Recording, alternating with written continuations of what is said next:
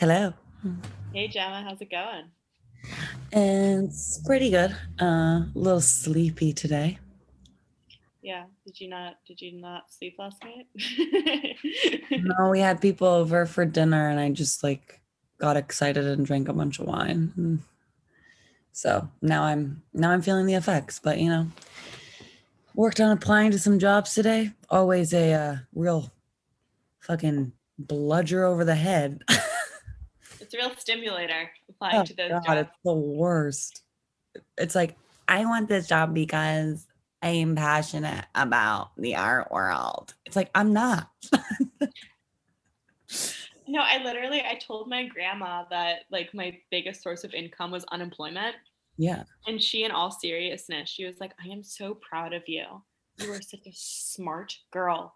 You know how to get things done. I am so proud of you that you're getting money from unemployment. And I was like, it's the fucking default, Grammy. I don't, but I'm happy for your support. Mine has like been like frozen. It's really weird. That's you're the second person to tell me that. Yeah, and you can't call anybody in California. Like literally you call them, they're like, there's no one here. Goodbye. Yeah, my friends in New Mexico and they were telling me the same thing. They were like, Well, mine got like yeah, reported as fraud. Anyway, stupid. Um, that's but weird. so you have just come off of were you freshly watching The Housewives before this? I literally xed out in the middle of an episode to get on this Zoom call. What episode? What was going on? Well, and as I texted you earlier, You like my huge glass of wine.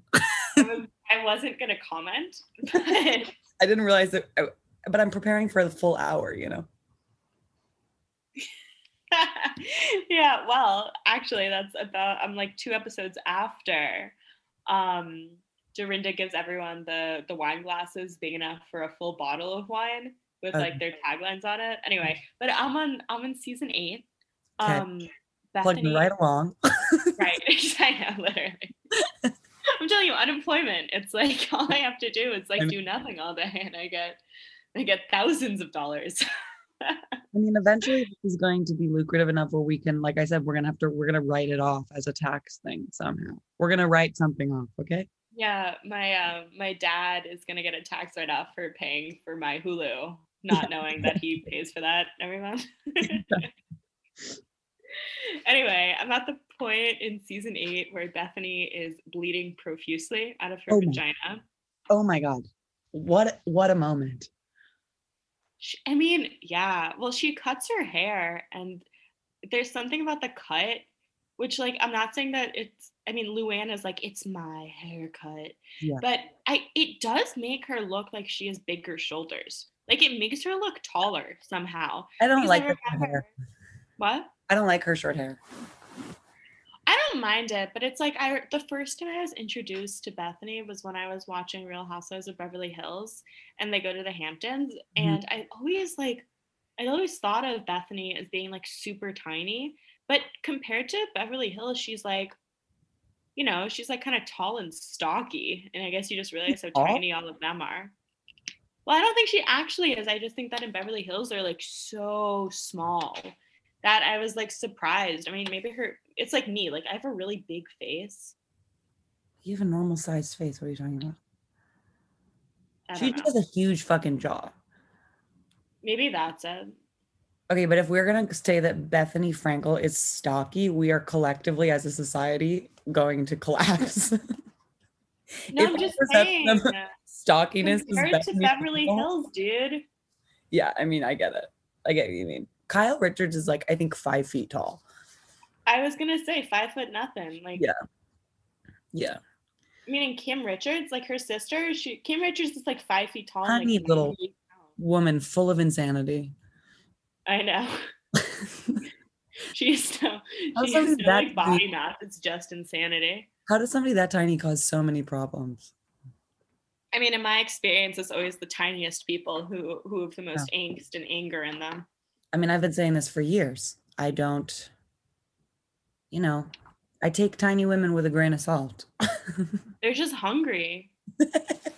They're just really fucking hungry, and they don't know that that's their problem, but that's their problem. They're just really hungry and probably dehydrated. Yeah. Not that we're large. You and I are not large, but we Oh, just pretty normal sized. we're normal sized. Although, oh my god, maybe I'll cut this out, but my friend, I'm not gonna say her name, but this actually the same friend who knows Luann. She texted me. She was like, I have these size 0 leather pants. Like, you're so small, you can fit into them. So she sent them. She made me pay for them plus the shipping, and I was like, all right, whatever. You're giving me a gift, but it's okay. The gift was that she thought I was a size 0. But then they arrived. then they arrived, and I tried that. I couldn't fit them on. They were like too small, and I was like FaceTiming like Ava, and I was like crying. I was like, I'm not a size 0 anymore. What the fuck? And Ava was like, you're such a fucking bitch. Like, you're a size 2, you're not a 0. And I was just having a whole panic attack about not being a size 0. I just really wanted to fit into those leather pants, but I couldn't. I mean, leather pants are cool, but to be honest, if I tried to put on a size pair of 0 pants, they probably wouldn't get past my knee. One knee, one single knee. Well, they're from the Gap. So I think that, like, because they're from the Gap, I assumed that they would just be like large no matter what size they set on them. Yeah. The Gap is stylish. What are you talking about? I don't know. I don't know. Well, yeah, just a little sprinkle of body dysmorphia here and there, rampant throughout the pandemic, from what I've been hearing from my friends. Well, it's because I'm just on Zoom all day long. Like, Ava and I were talking, and we were both just like we stared at ourselves all day long. So now we're both convinced we have like jowls. Yeah, my mom was saying that. She was like, I can't look at myself in another Zoom meeting. She was like, I swear to God, I'm at my limit. No, it's really, Chris has like been confronting me. They've been like, you need to seek help. And I'm like, no, it's just Zoom. I'm staring at myself too much and really bad lighting. Yeah, I know. I want to have like a Kardashian, like a phone case that lights up, so you have the perfect lighting. Yeah, or like Dorinda's boyfriend John. John has those reading glasses which have the lights on them. Well, yeah, that's just based. That's just cool vibes. Is that what you're into? Are you into reading glasses with lights on them? I mean, it's kind of next level. It's kind of like it seems kind of like techie in a weird way. Okay, so Dorinda, you were texting me about her. Dorinda. Dorinda. What? She's a kook. She is a kook. I think that with a lot of new people, and I felt this about Erica Jane too, because they've all had so much like surgery and stuff. They're like, they seem like cyborgs. They just seem like total cyborgs when you're first introduced to them. And I think that because they like physically look like cyborgs, like their personalities don't necessarily communicate to the aesthetics of their like so-called humanness. So I think it can take a very long time to get used to people who have like had the surgery and the hair color to make them seem kind of like femmy, but kind of have a, don't necessarily fit into what they look like. And I feel like Dorinda is one of those people that who she is doesn't necessarily match up to what she looks like. Yeah, I totally agree. But I don't think she's had a lot of work done. I think she just looks like, I think she just has bad makeup. Well, she has a terrible makeup artist for sure. She looks really bad. Her colorist is terrible too. What is that hair? But I think that's the thing that happens on the Real Housewives in general is like the new people who are introduced, it's like really difficult to get used to them because like you've kind of made peace with who's on the show and you're like comfortable with them. And then it's like a new friend and you have to like get used to the new friend, but you didn't really have to say about them, and then you have to see how they're all getting along and you kind of feel for the group. Like, oh, is it working? Is it all meshing? Which is kind of funny. Yeah. It's like a weird type of empathy that a weird social like reaction. Yeah, and I just don't like Dorinda. I don't think she meshes. I don't think she's cool enough for them. I don't like her daughter. And like her daughter has like I don't want to be rude, but her daughter is just like these huge cysts all over her face and her makeup is not helping her at all. It's like accept your cysts. It's like my Instagram story. Well, I don't have cysts on my face, but I do have one tiny little pimple. Unfortunately for all listening, you can't see that Phoebe has boils all over her face. I am 5'10", 350 pounds, and covered in boils. Just in case you were wondering. Her daughter, okay, so she lives where my mom lives. She lives in Great Barrington. And my sister's friend's cousin is friends with her daughter. How old is her daughter? I think she's like a little bit younger than us. I think she's like maybe a year younger than us. Okay. They all have kids our age because they're all kind of old. They're all kind of our parents, around our parents' age, or the older ones at least. Ramona reveals that she was born in the 1950s. Ramona's like 60. She might almost be 70 now. She's like 67. She is old. She was probably born in 1959 or like 1955. I mean, she's older than like my parents. She's older than our parents, and our parents kind of had us late in life. Yeah. Yeah, I mean it's but yeah, anyway, isn't that crazy? I really want to go to her. We should go to the Berkshires in the summer, this summer. You should come and we should find her house. Yeah. Because my sister's friend has the address and I've never gone. Oh my God. Apparently it's not up a gate or anything. It's like right on the street. So, we could just go. I just want to drive by. I just want the thrill of driving by a housewife's house. The thrill of it all. The thrill of it all. Well, when I was friends with Abigail Tish, that's what we used to do. We would like stalk Ina Garden. She was like obsessed with Ina Garden. That's fun. Okay, so Dorinda, you just don't, you're not fucking with her? Well, I think that it's sometimes I get like empathetically or sympathetically like scared for them. Like I hate the boyfriend and it's not just like a fun type of hatred. It's not like, oh, he's funnily ridiculous, but he's really bad and he's really gross and I don't like his vibe. Did you see that episode? I was looking at season 8 so I could gauge where you were. Did you see the episode where he like comes in and gets in a fight with Bethany? Yeah, right. And it's bad. I think that Dorinda goes through like a couple different personality kinds of, I mean, she's always kind of herself, but she changes a lot season to season. And she, in this season, I think her and John were like actively partying all the time, is my impression. Like, I think she's drunk all the time. All the time. Oh my God. She really starts to slur. Oh, and she can't speak when she gets that drunk. I mean, oh my God. And I saw your tweet about the Butch Santa, her sister being Santa Claus. Yeah. Do you know what her sister's name is? What? Melinda. Dorinda and Melinda. And Dorinda is like so bitchy in her interview. She's like, my sister Melinda and I are very different. She never left Great Barrington, never even wanted to leave Great Barrington. She just plants her garden and just has a great life out here. But it's such a dig. It's like, I'm not like my lesbian sister. Like literally that's what she's trying to say. And I mean, including me, everyone, including myself, thought that Santa was John. But then Santa started talking and it was, I guess it's Melinda. Yeah. Not Dorinda. My psychotic, another one, I've had many psychotic roommates, but one of the many of my psychotic roommates, their name was Tahari, and their mom was named, oh my God, what was it? It was like Tahari and Tamara. Yeah, I don't like the name stuff. Weirds me out. I mean, the K's of the Kardashian are fascistic. It's like the KKKKK. Yeah, no, it's like obvious. It's like obviously Nazi. The ethos behind that is like truly violent. I know. The aggression of the K consonant, the K sound, over and over and over and over again.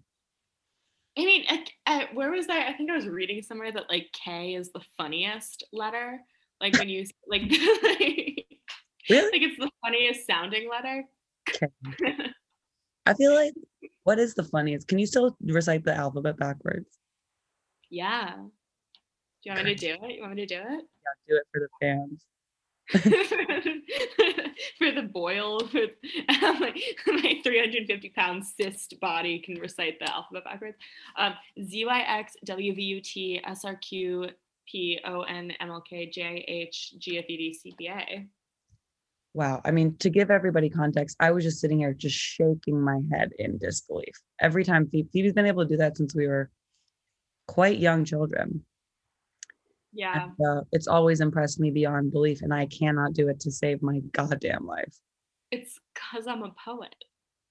Yeah. And a Pisces. Yeah, I'm a Piscean poet. And then, so what else has happened in New York that you want to talk about? Well, oh, you know what?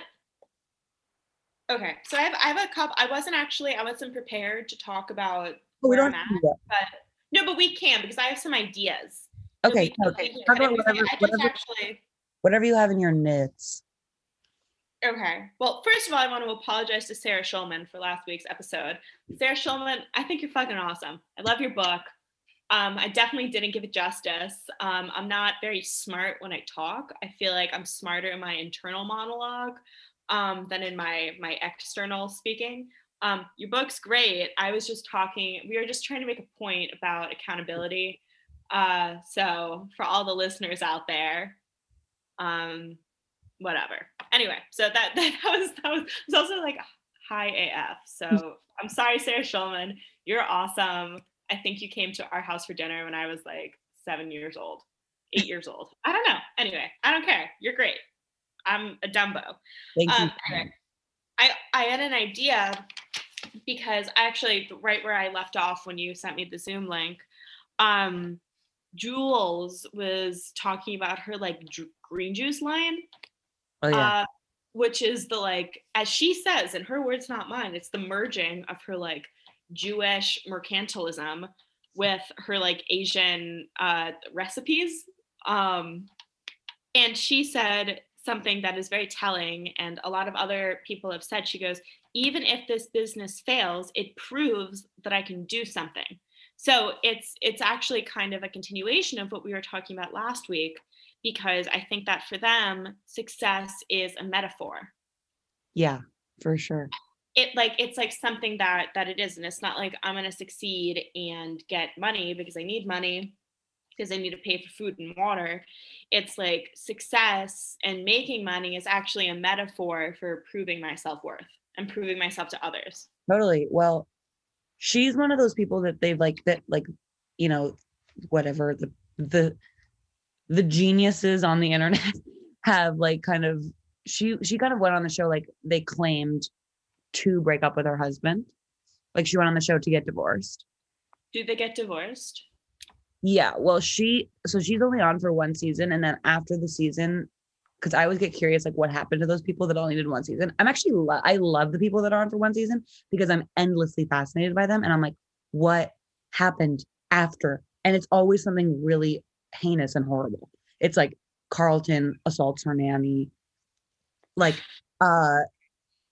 Jules assaulted her husband, punched him in the face. Yeah. I mean, he was like cheating on her the whole season. It's like kind of obvious. She's like, where are you? And he's like, somewhere else. Yeah. No, like, it's very obvious that he's cheating on her. But she physically assaults him, and then he gets a restraining order against her. But not in the show though. But Jules is an interesting character. She's quite charming, I think, but she's just really truly like fully within an eating disorder. So she's just like really sick. And it's like a little hard to watch because you can kind of see the other women having a hard time dealing with her because they can tell she's ill. Right. Like they don't quite know how to interface with her because they're like, you're actively sick, you know, like, I mean, I think it's cool that she talks about her recovery and is like, you know, honest about it. But I also think like the food stuff with her just gets weirder as the episodes go on. Well, it's one of the things that I don't like about Dorinda. I think that and I've learned this through friendships with people. I think that, like, based on me and my friendships with people who are going through a hard time, whether that's with an eating disorder, whether that's with like drinking too much, whether that's with like depression or other like mental illnesses, you got to be real with those friends, and you got to be like, I love you, but because I love you, like if you're an alcoholic, or like if like I'm not going to drink with you. Yeah. But I think that Dorinda's the type of person who's like, I love you, so whatever you do and whatever you say, like, is going to be okay. And I just like, that's just not love. And I I think it's hate insecurity. watching that. And that's all, but right. And it's also what Dorinda expects from her friends, because her friends are like, I love you, and your relationship is bad. And she's like, if you actually love me, you would let me do whatever I want to do. Yeah. Well, she's very Italian, kind of like she's a little bit like, fuck you and your mother if you don't like what Yeah. I'm doing. Like, but yeah, I mean, I think Dorinda's just extraordinarily insecure and needs people to love her. And so she'll do whatever they want, really. And Yeah. yeah, she's a really interesting, I don't know. I mean, she gets like a little bit less insane. But I go through like really liking her and then being like, this bitch is off her rocker. I mean, she is, definitely. Does anything ever happen with John? No, they remain together. She never really lets him fully into her life. Like they never live together. He like rarely ever stays the night. I don't really understand what's going on there, but I think it's a little bit like she wants free dry cleaning. Respect. Well, yeah, but it's also just like, I mean, you probably have friends. Like, I have friends who date men who are like so below them. I have friends who date Just women who are so below them. well, we have friends who Yeah, date people it's who are cool. so below them and so horrible to them, and they just do it because they like. It's like it's like their own mental illness. That's like, I'm gonna date someone who hates me just as much as I hate myself. I'm gonna date someone who physically looks like the type of person I think I physically look like. Yeah, You know what I mean? And like, I feel, it's not like, I mean, I'm not the most beautiful person in the entire world, but it's like,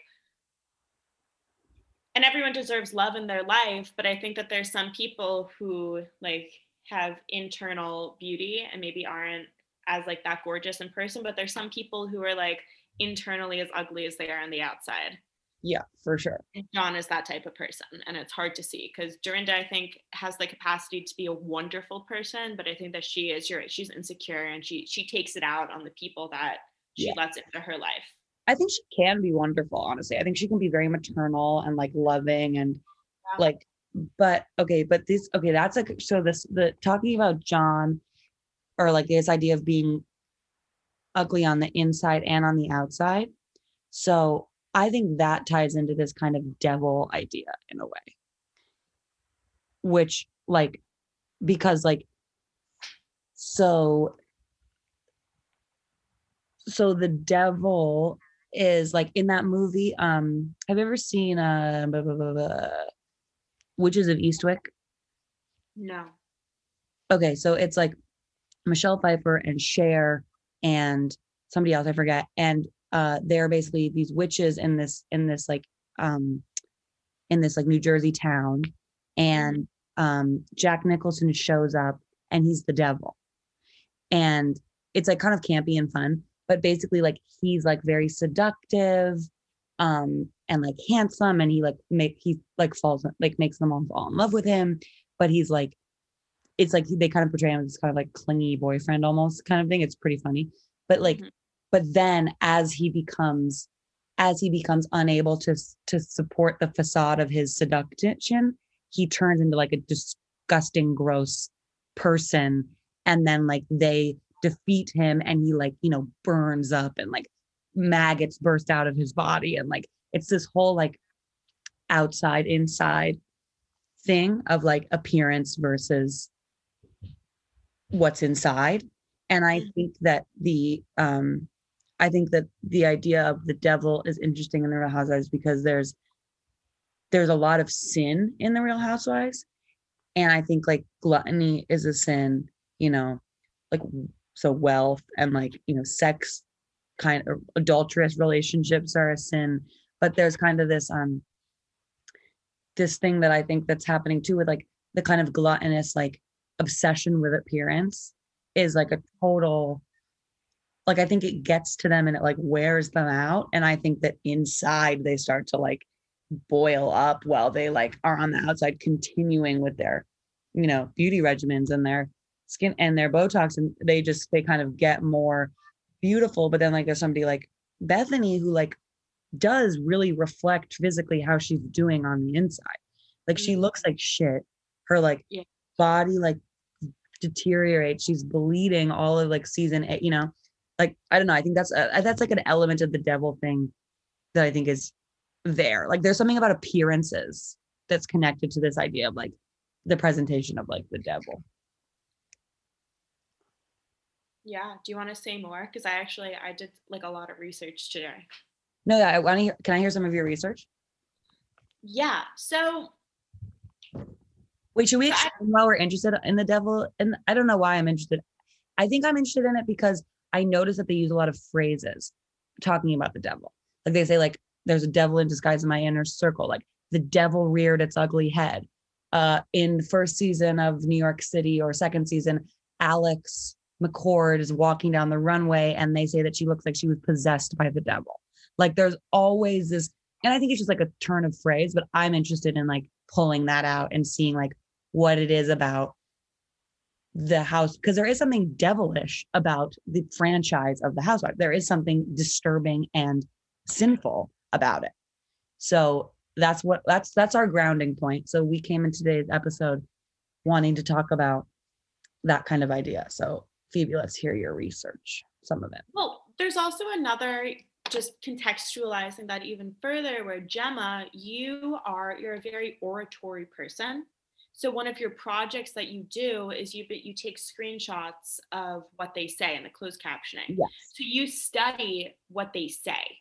Mm-hmm. You know what I mean? And especially in New York, I think they're very talkative. There's a lot of noise. There's not a lot of silence. So you're very obsessed with the ears, with the oral capacity, the oral AURAL and the oral ORAL.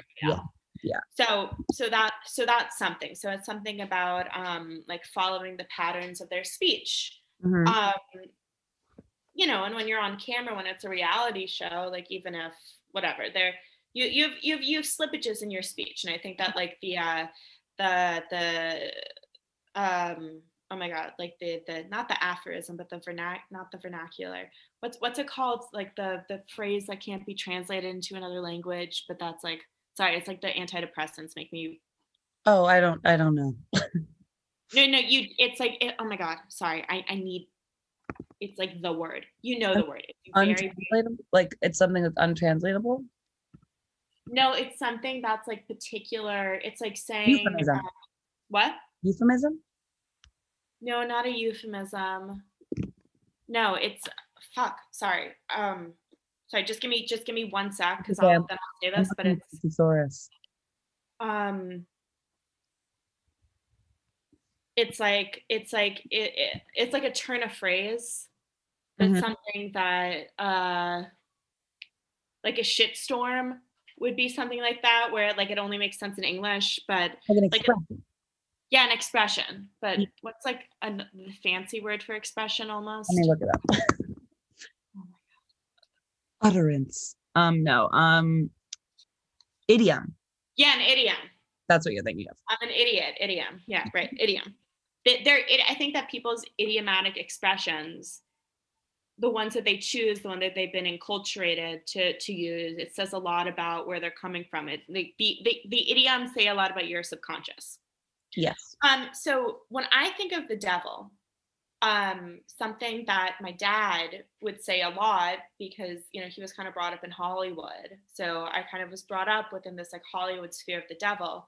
It was that you always know who the devil is in the movies, because first of all, they're very eloquent, and second of all, they usually have a limp. Yes, it's like something physically is wrong. Right, but so automatically I think of Aviva. because of Ooh. Aviva, who doesn't have the leg. And I think of Aviva as being someone who is obsessed with, I mean, she isn't eloquent, but she thinks that she is. But she also doesn't have a leg. So, so I was thinking of like Aviva is the very, is like, she's a very obvious example of the devil in the show, but she's also boring. And I think that's actually something that's really appealing to me about the devil, is,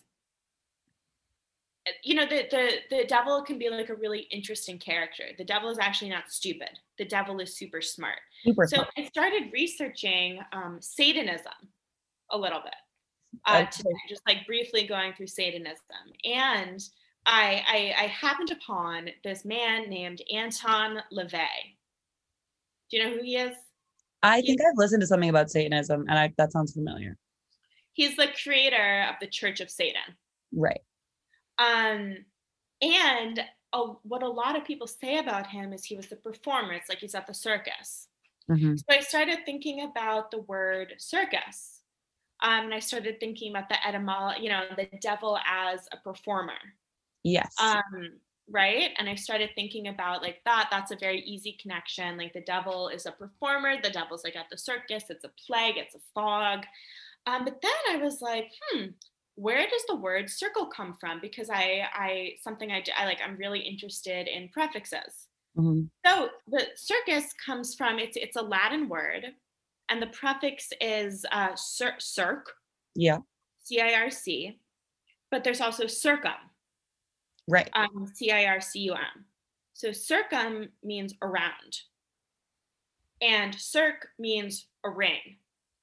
And so what I started thinking of is circ is both circus and it's circle.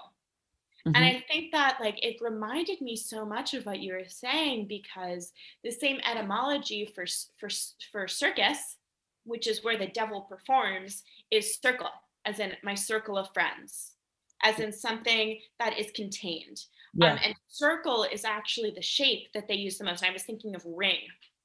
I was thinking of the engagement rings, the promise rings. I was thinking of necklaces. I was thinking of all of the different ring shaped, excuse me, things that go on. And I was thinking, so in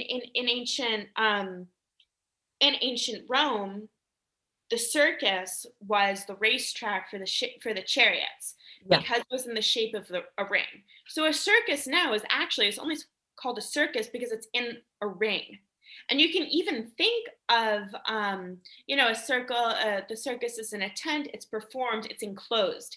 It's an enclosed space where you watch. So, I mean, it's not like reality TV is a circus. But there's something very particular about that shape and about that etymology, which actually links the devil, and the type of performance and the type of like voyeurism, or the type of just like you can't even turn away from what the devil's doing, For sure. and the eloquence of the devil, to this type of circumnavigation that you do, where you go around and around and around. And we can also No.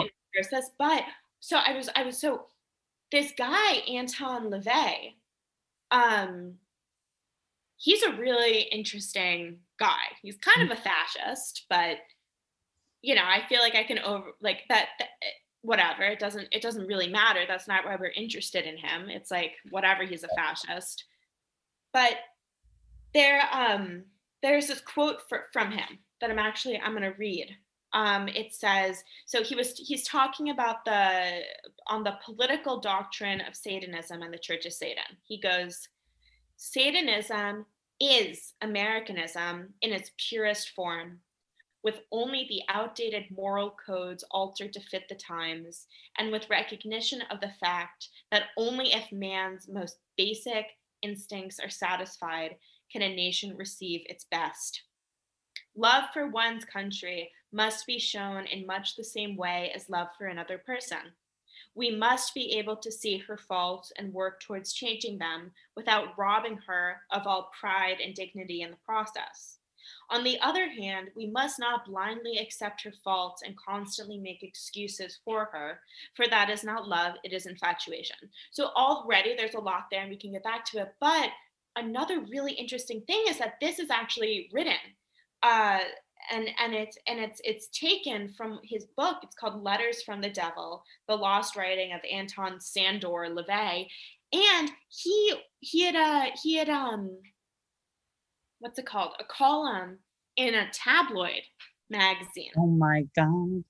And you can buy the book for $16.66 on Amazon. But it's from various tabloid newspapers. That's where he did these writings that are all collected. So there's a lot there, and I think that actually says, we can go on and on and on, but I think that sets a really broad framework for what we're talking about, and the reality television that we're witnessing actually being a very direct metaphor for America, and a very American thing, and the tabloids being the connection between Satanism, America, reality television. So that's my spiel.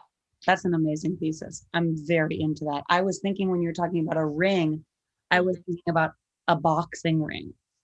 Yeah. And I was thinking about the reunions, how they all kind of sit in a circle. And the phrase that initially sparked my interest in this is, there's a devil in disguise in my inner circle. Right. Which is just like all of what you were saying. I think that's fascinating.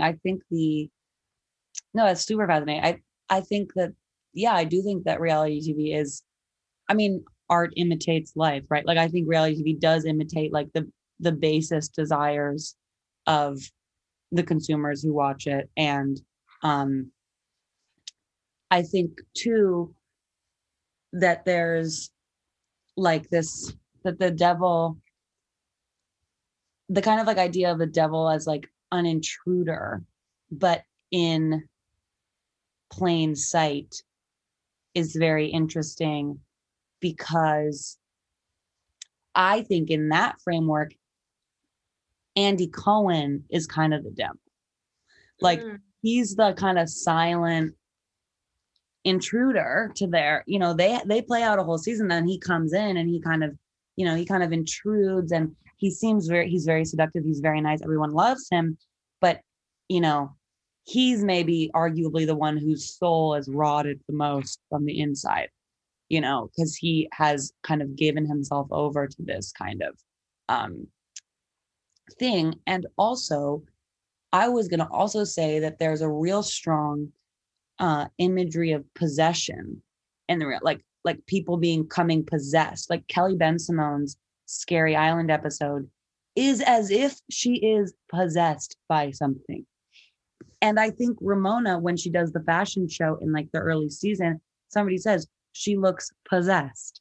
And there's really this strong imagery of people becoming possessed, like Bethany becomes possessed like so many times throughout the show. Like, she like has a complete freak out, and her face changes, everything changes. Like, she really is kind of, they do become possessed. And I think that that's interesting, because like, maybe the possession we think is a possession is just like real normal human emotion, but we're not used to seeing that on TV in a way. Like, it's like they actually have a mask, and then this is their real selves, is like this possessed self. But I also think that the idea of possession, and I think when I first thought about like Devil and the Real Housewives, I felt like it was something like kind of inherently misogynistic about it. Like this kind of like this kind of classic trope of like, crazy hysterical women who are possessed, they're witches, they are like devils, like they're going to intrude, they're like sneaky vixens who like it's a little bit lends to the kind of myth about the kind of legend of the Kardashians, that that they kind of ruin every man that comes into their life. This kind of vixen seductress narrative feels very connected to this devil narrative. And I think that the possession thing like really speaks to that. And I think that in a way, the goal of the show is to get somebody to get to that point. Like, Bravo wants that to happen. Like, they want somebody to get like possessed to the point where like Lisa Rinna like throws a fucking glass at Kim Richards' face, like it's kind of the ultimate, it's like a letting go or something. I don't know. Well, there's so much there, because it's, well, first of all, the vacation breakdowns and Kelly Bensimone on quote unquote Scary Island, she keeps saying that she's in hell. Ooh, So, and then, you know, in the on the Watch What Happens Live 100th episode New York special, Bethany says, quote, Kelly was not built for reality television, end quote. Right. And Bethany is very upfront and obvious about, I went on the show to promote my brand. So there's something about being a human body structured for reality television. Can you handle it? Can you not? You know, it reflects who you are. It reflects your own reality, but it's also something that you enter into. Yeah. You enter into its own machine. Um, so there's something, but it's also, you know, possession. It's like what we were talking about last week with Own It. Possession is it, you know, it is many, it's being possessed, but it's also possessing, and it's also a possession. You Mm-hmm. know what I mean? And it is just this like infatuation, even like that Satanist guy was saying, it's this infatuation with possession, with having things. And I, you know, and so in all of these, it even makes me think of there I got really into like medieval, like female mystics and like medieval possession a couple years ago, and one of the things was that there are a lot of like medieval exorcisms and that are written about probably by men, but there are a lot of these medieval exorcisms that take place where women become possessed, and the way to cure the woman is to hold them on the ground and to reach into their vagina while the woman is being held on the I have ground. They something to reach say into about the vagina and they pull it out. So there's this type of like bodily emptying. It's like this feminized thing. It's like, you it's know, it's very what Jules feminized. is saying, right? It's what Jules is saying.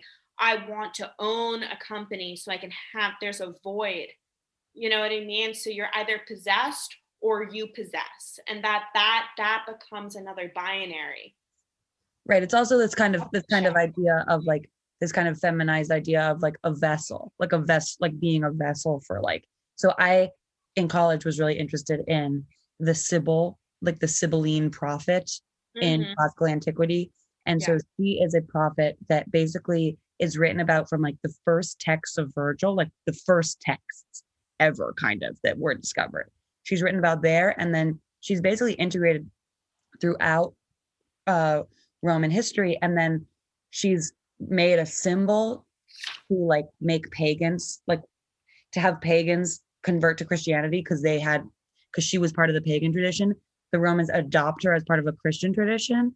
And like I wrote this essay in college, it was like her journey to the Sistine ceiling, because she's drawn on the Sistine ceiling opposite the Isaiah prophets.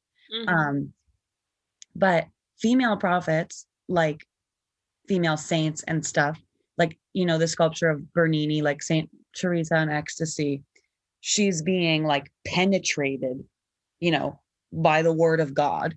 And she's like in this orgasmic, ecstatic position. And the Sibyl actually is one of the only female prophets who retains the first person when she speaks the word of God. So there's an idea of possession. Prophets are possessed. So prophets possess the word of God and then they speak it. But most of the women prophets, unsurprisingly, they're like just taken over and then they just speak in God's voice. But the Sibyl is like, I'm the Sibyl and I'm like being communicated with and I'm going to tell you this thing. But you know, like she shows up in this writing by some like Roman leader who's like going to war and he didn't know what to do, and he goes and prays at a shrine, and this old withered woman shows up and he immediately recognizes as both the Sibyl and the church, like the literal physical embodiment of the church. So like, you know, the idea of the symbolism of like women being vessels and symbols to map things onto is like, you know, as old as fucking time. And that's not even like that interesting, but it does really connect to the kind of housewives thing, because they kind of are like empty vessel. Like you project all this stuff. I don't know, you know, I think there's something there. Yeah. Wow. I mean, yeah.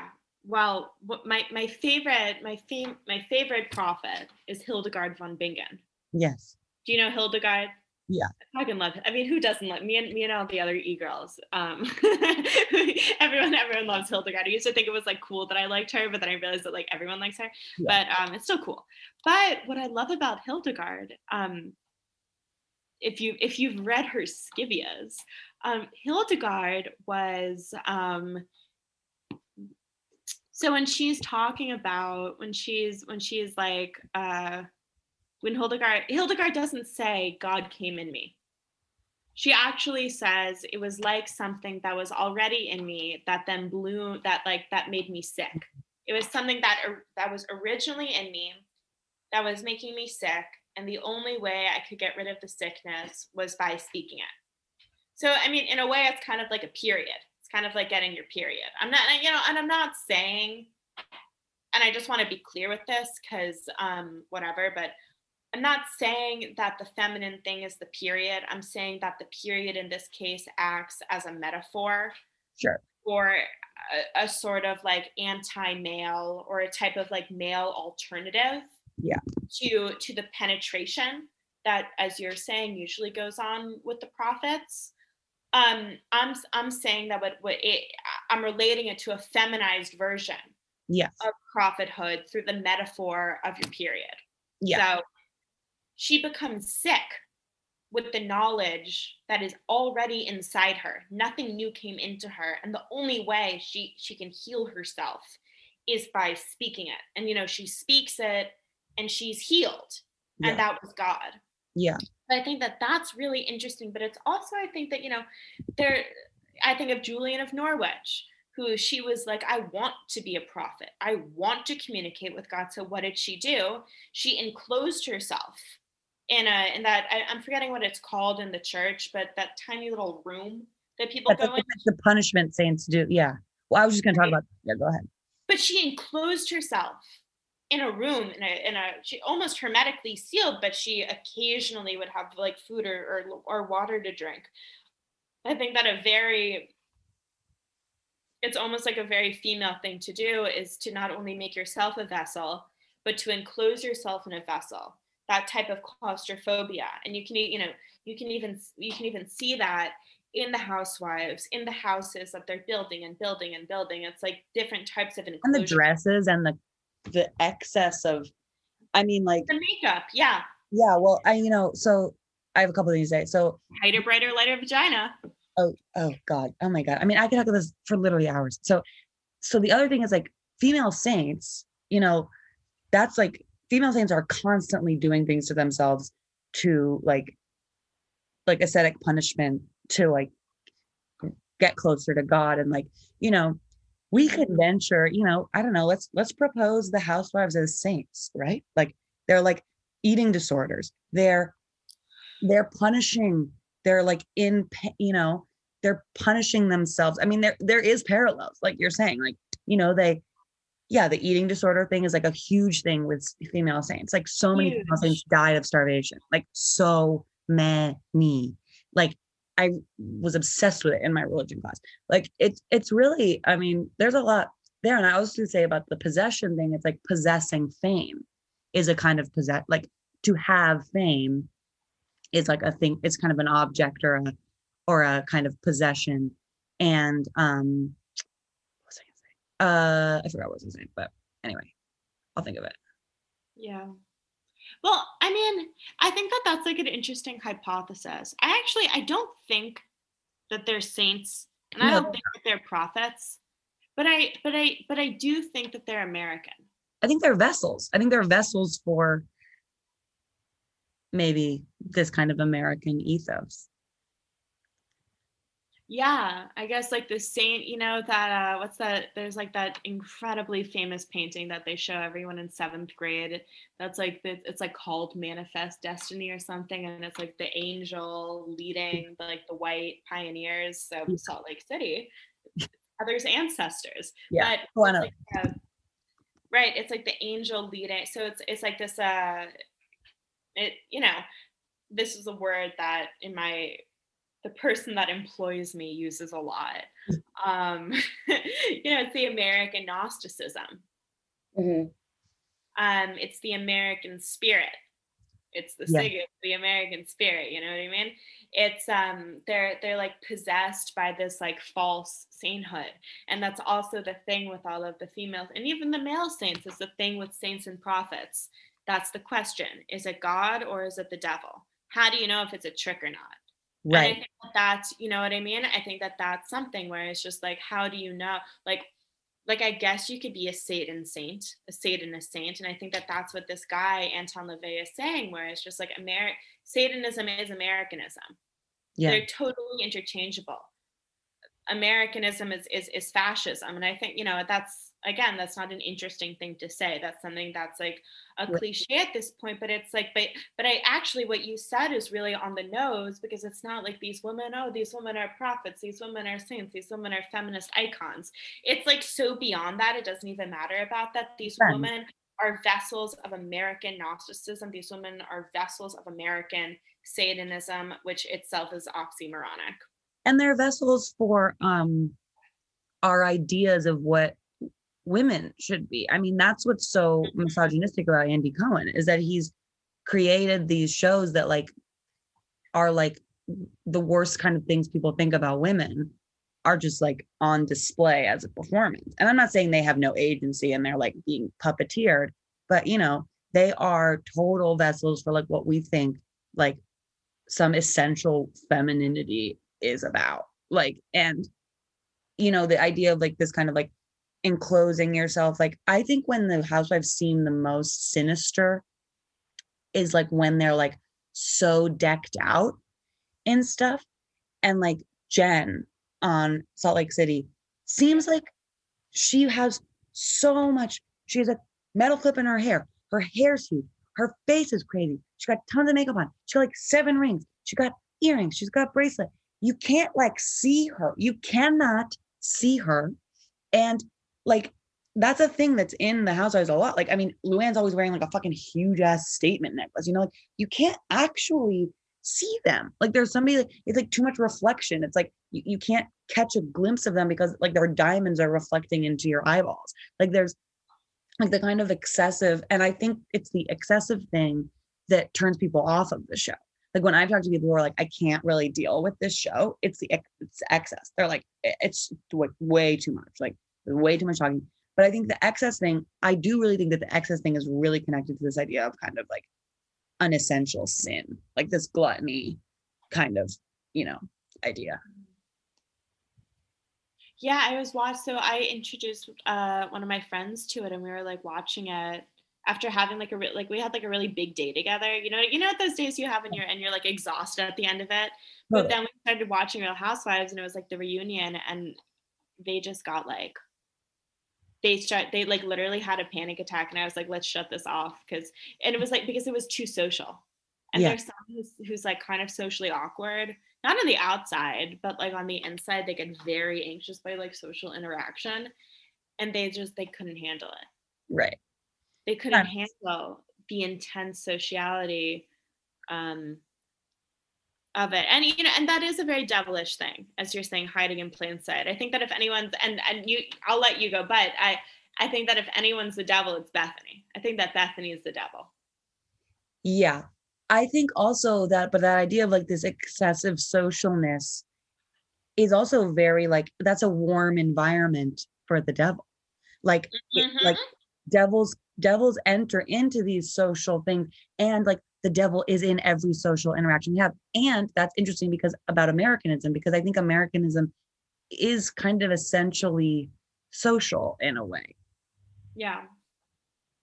Well, that's what Sartre said. Hell is other people, you know? Yeah, exactly. Exactly. Yeah. No, that's good. That's really, yeah.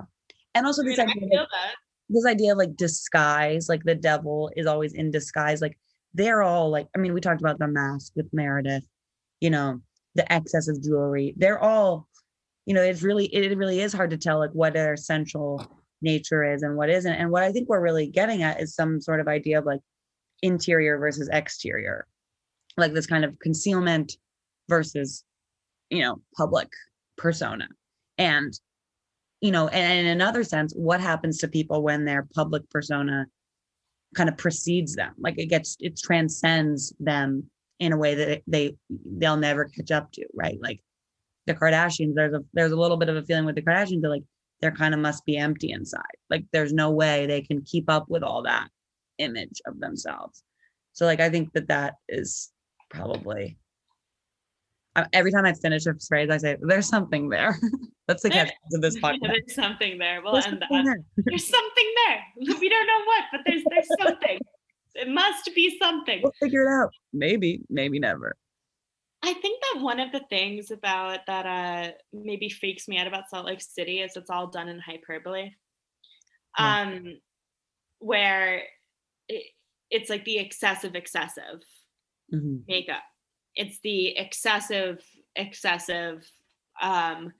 dynamics. It's the Met Ball, but like if you're on 4 tabs, like if I took like acid and I told my brain like do a weird fucked up Met Gala, it would be like I would like fucking hallucinate the like Met Gala quote unquote that they did in SL. That's like anyway, it seems like if I took acid and was having a really bad trip, it would be the Salt Lake, like I would be in there. That's like my bad acid trip, because it's just like a reflection of the reflection, which is all the other Housewives franchises or like the coastal Housewives franchises. It's like you go to the middle and all of a sudden it's hyperbole, because it's like what Baudrillard says. It's like the simulation isn't even simulating the real. It's like it's the simulation of the simulation, and that's what makes it so fucked up. Is that there's nothing solid. And so it's like I think that it's actually more complicated than internal, external, being empty inside. I don't necessarily know, it's something there. I don't necessarily know what it is, but I think that it's not a void, because even the concept of void is I mean the concept of being empty inside it is like an incredibly holy thing, especially in like Jewish mysticism, even in Catholicism, like, and really across religions, holy emptiness. Anorexia. Right. Holy anorexia. Yes. Something's there. Something there. I think it's I know it's definitely more complicated, but I think there's something essential about, talking about presentation versus your interior world or something, because that's kind of what's compelling about watching things on TV, is because like, especially reality TV, is like, you really think if you watch for long enough, and let yourself be taken by it, which I like to do. I like to do that as a thought exercise, like believe everything they say. Like you really believe them, and you believe that they are who they are.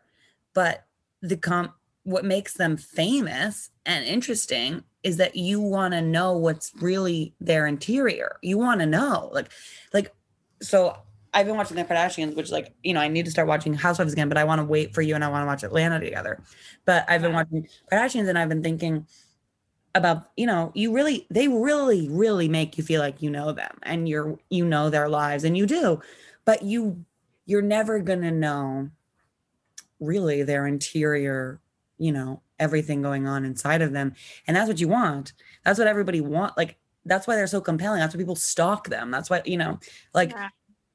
there is something about like the inner world of, and that's why like withholding people are so powerful on those shows, because they kind of refuse that. But then they don't get famous because it's not interesting. Well, yeah, I mean that's part of the whole process of concealment, right? Is you show so much that you're overwhelmed by how much you can see, by the hyper visibility, that actually what you realize, and right, that's the thing. It's like you watch these people, you know everything about them, but at the end of the day, all you want is more. I want more. I feel like I know nothing about them. I want more. I want to know their secrets, and I want to know it before anyone else knows it. And it creates a whole politics and a whole social economy around these individuals who their lives are structured around a very devilish understanding of like hyper public visibility in order to hide. Yeah, totally. And they're even the I mean the Kardashians actually kind of get into it too because they're so famous now So that famous. I can think of like just off the top of my head, I'm thinking of the episode where Chloe and Kylie and Kendall are like, we want to be normal people, so they dress it. They spend thousands of dollars putting on like stage makeup to Obsessed. look like normal people Amazing. to go Amazing on the television. like celebrity tour of Mm. LA, which is like that. I mean, first of all, that's like what normal do you think is normal? Like like middle That's, American normal? that's an First of all, amazing instance of that. It's amazing yeah. that's on TV. I know, and then they like escape into the private driveway of Yeah, like the Chateau Marmont, and yeah, you're like, it's also, oh my god, what I always think is like they're fucking desecrating the Chateau Marmont. You know what I mean? Like that's where Eve Babbitt's belongs. That's not yeah, where like fucking Kardashian Jenners belong.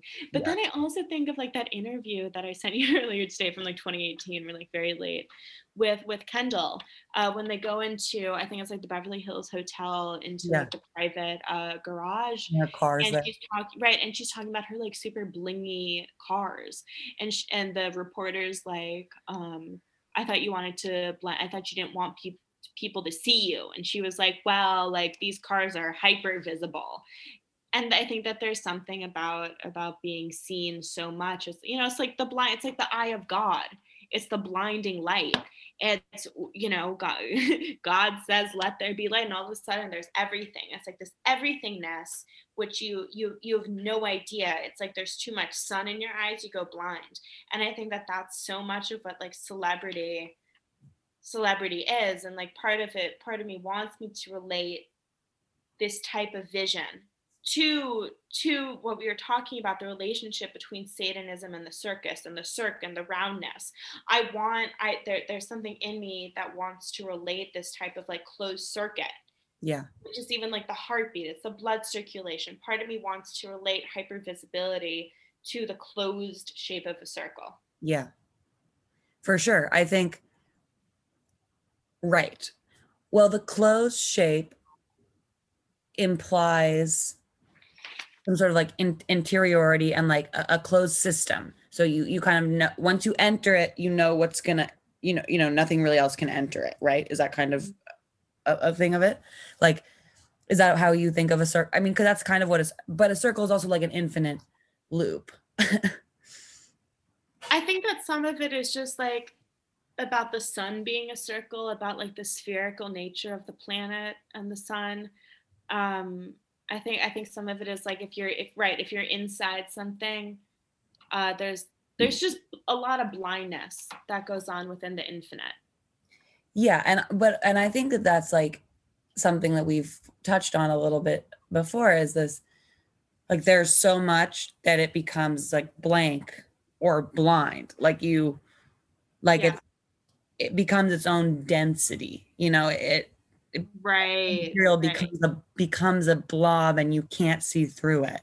So blindness is definitely active in this kind of discussion. And I think, yeah, well, I also think the hypervisibility thing is that like you probably, I mean, like Kendall Jenner, like probably to some degree, like needs to think she's being seen.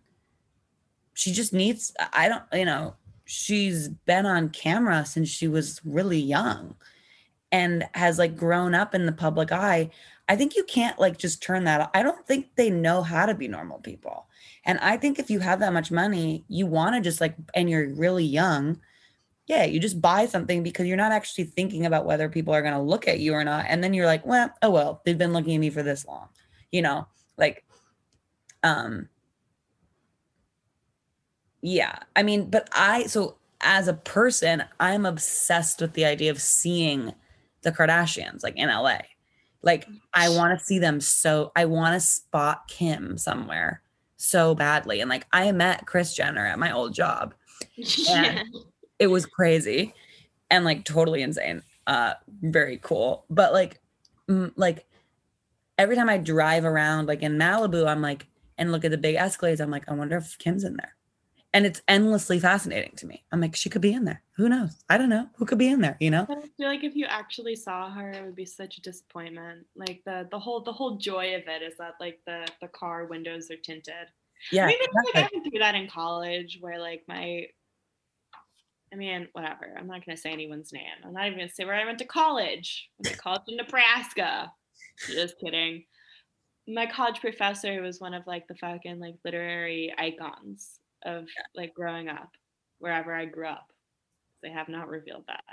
But my advisor was like the literary icon of the fucking neighborhood where I grew up, and I became obsessed with this person, and I wanted to sleep with this person, and I don't want to put words in his mouth, but it was one of those relationships, and it was one of those relationships where I wanted someone so badly that when it finally became true, it becomes disgusting, and it's the secret that you didn't want, because you want the secret. I think that that's something that you learn is like you want the secret, and then a book came out that may or may not have been by him.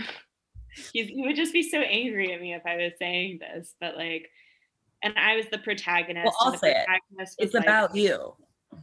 yeah, and it was. And like I actually like, and then we met for coffee and he totally denied it, and he started screaming at me in this coffee place, and like, but like I know his girlfriend. I don't know his girl, but they're like degrees of separation, and like for whatever reason, my family growing up was like, we have many mutual friends in common. And one of them saw my brother on the subway and was like, oh my God, like they hadn't seen each other in years, and was like, oh my God, how's your sister? How's Phoebe? Oh, Phoebe's fine. Oh my God, didn't our mutual friend, the literary icon figure, write a book about her? Because that's all he can talk about these days. And my brother went, oh yeah, I guess he did. You know what I mean? So it's like, and I think that the only reason I'm saying that is like because I kind of found myself in a situation where I became the hyper visible, and part of what hurt me so much about reading that book and seeing that book, because I was working at a bookstore at that point, it was like, this is our book, was just like I became the vision of myself that was seen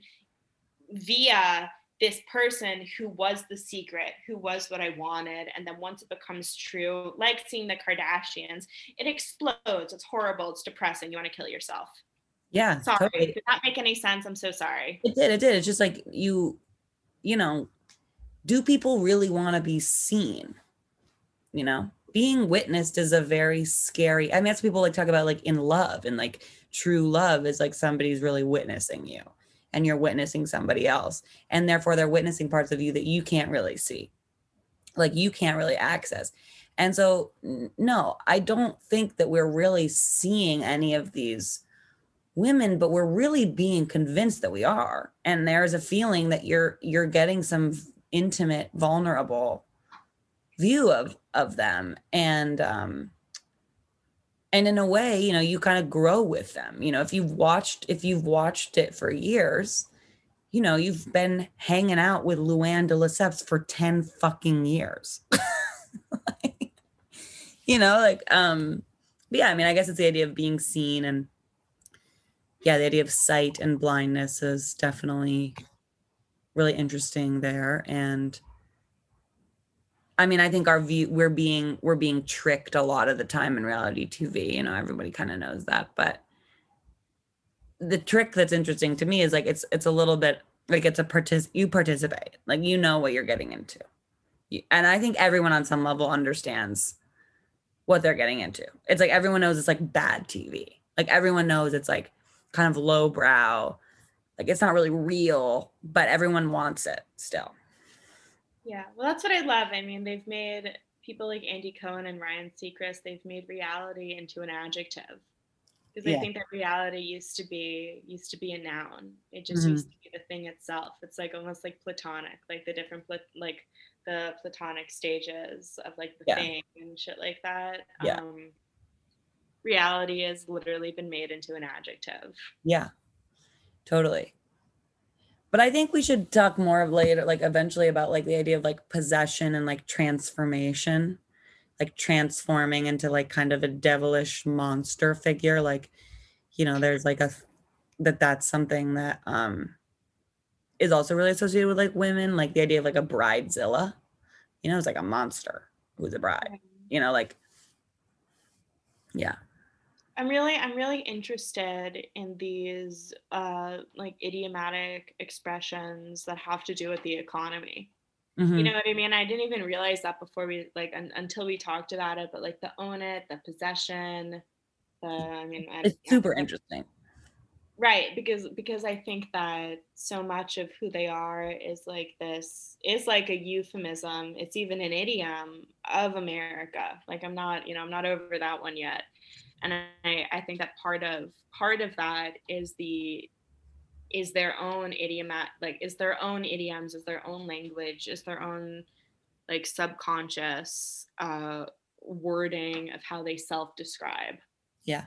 and how they describe their circle, how they Right. describe their own ring, their own engagement to whatever it is they're participating in. And how they internalize whatever that ring is, because like you're talking about reading that book and feeling like horrible and freaked out and in pain. Can you imagine like watching yourself on TV during a reunion and your little face is in the box in the corner? I mean, I would pay big money to watch them watch the show back for the first time, like respectively in their homes, because I bet they do it very privately. Like, I don't think they view it together because I think it's too much. I think it's like, and New York, like especially like New York, when like crazy things happen, it's always like watching the reunions is crazy because they're like watching themselves and they're like, Bethany has a few moments where she's like, oh my God, I mean, that was awful. It's just, it's crazy. Well, that was something else that I in college I had this boy, like I wasn't a boyfriend, but I like totally fell in love with this guy.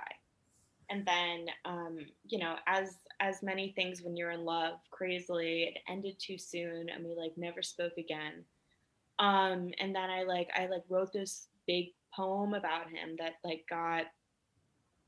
got published. But before it got published, I needed to send it to him because I was like, I want to use your name, and we hadn't spoken in 3 years. So I sent in the poem, and then he immediately texted me back, which was like, wow, you've never immediately texted me back ever before. Um, and then we ended up having this incredible like 2 hour conversation, but like I was dating Chris and I had all these feelings, and my brother came over who's the musician, so we made a song, and I had a song about this guy, and then I was like, oh my God, I want to send this song to the guy, and my brother was like, so then you're just going to do all of this again, you know what I mean? It's Yeah. like the witness of the witness, it's infinity. And I think that's another thing about the circle. It's like I would pay big money to watch themselves at the reunion, but I would pay even bigger money to watch them at the reunion. Yeah. Because it's like you're trying to get closer to this idea of the anti-simulation. You're trying to get closer to the idea of the real, of the soul even. You like want to know who Bethany is. You want to fuck Bethany. You want to be next to her in bed. You want to hear her. But I think that they're like the intoxicating thing. It's like drugs. Drugs are the best when you do them the first time. Yeah. You can't and like that, right? That's, again, we can cut all of this out when I'm speaking, but the thing about reading that book is I was like, all I've wanted my entire life was for some famous novelist who like could have been my father to write a book about me. And Yeah. then when finally the famous novelist who could have been my daddy like wrote a book about me, I was disgusted by who I appeared to be. Yeah. It was horrifying. I hated it. I was like, I couldn't, Yeah. for a year I couldn't read or write or do Well, anything. it's you. It's who you appear to be, but it's you from somebody, it's a literary version. So there's, obviously like embellishment but it's a caricature, which is always hard to, That's how you see people, you know what I mean? It's how yeah, I think there's so much trust and there's so much love in letting yourself be seen by someone, and it's the most intimate thing, I think, yeah. Well, I think we should cut it off because we're just going to go on and on. And I think we've made some interesting points. Let's Yeah, just let's say not that. sound like idiots. What? We can't talk too long that we start to sound like rambling No, we idiots. can't talk too long. Yeah. But I mean, everybody listening, even though it hasn't been released yet. Both of our boyfriends. To all the dedicated fans, there's something there. And I encourage everybody to hold that with them as they enter this next week. Just you encounter something, there's something there. Hold on to it. Sit with it. So my therapist tells me to do. Sit with it. We just need you to sit down and understand that there's something. Circuses, okay, people? Well, you haven't gotten to the episode where Tinsley performs at the Big Apple Circus. Well, we're going to have a 5-episode special in that episode, obviously. But for all of our listeners, sit with it. There's something there. There's something there. Don't you forget it. All right. There. Money can't buy it. You know that. Money can't buy you class, but money can buy you ass. Oh, yeah, it can. Get out there. Woohoo. Okay. Peace out.